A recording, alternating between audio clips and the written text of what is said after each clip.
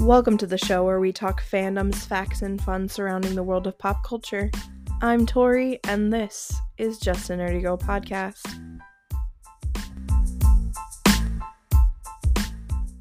Welcome to a fun fact episode of the show. Today we will dive into the world of Middle-earth and everything it entails.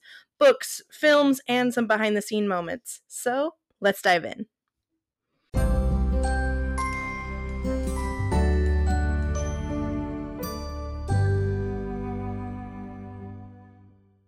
The fantasy world developed by Tolkien has been beloved for years by fans, and its fan base has continued to grow over the last several decades, especially with the Lord of the Rings trilogy coming to screen in the early 2000s. Only one member of the cast met the esteemed author, and that man was Christopher Lee, who would portray Saruman. He also read the books every year for over 40 years before even getting to be a part of the picture. That is someone who knew these stories well. He could recite the Ring poem by memory. Tolkien, even at one point, saw Lee as the perfect person to portray Gandalf, and even gave him his blessing to do so. Even though he did not attain the role and would end up bringing Saruman to life, he would also be an advisor on the project because of how much he loved the books. Tolkien established a new format for what was possible for fantasy writing. He created the Elven language, written and verbal, and then created a setting to use them, which was the Silmarillion.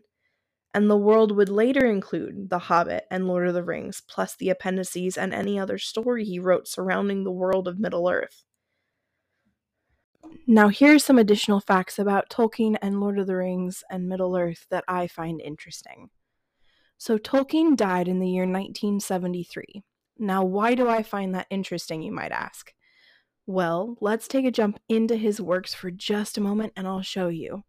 In Fellowship of the Ring, Chapter 2, Gandalf is explaining some elven lore about these rings and about the ring to Frodo.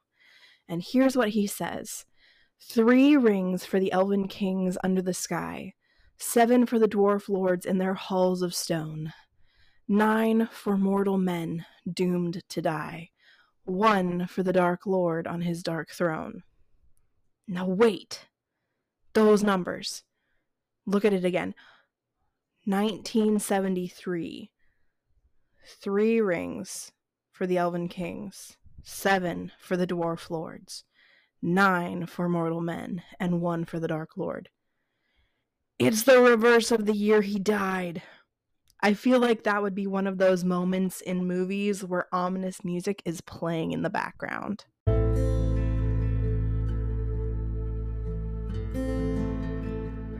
All of the mountains on Saturn's largest moon are named after the mountains from Lord of the Rings. Filming the destruction of Sauron's tower was actually quite difficult because the creators wanted to assure it bore no resemblance to the attack on the World Trade Center on 9/11. The Dead Marshes were said to have been based on Tolkien's battlefield experience in World War I and his son's experience in World War II, as he served in the British Army. The franchise won 475 of the 800 awards it was nominated for.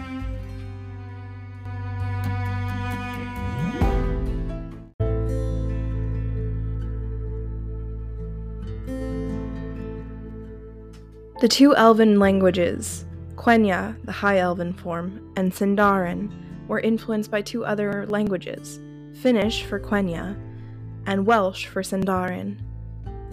Tolkien actually coined the word tween, as he used it to refer to a hobbit who was between the ages of 20 and 33. While not all in the filming of the trilogy, Orlando Bloom has broken his back, both legs, an arm, 3 ribs from falling off of a horse while filming The Two Towers, his nose, a finger, a wrist, a toe, and cracked his skull open 3 times. I guess the show must go on.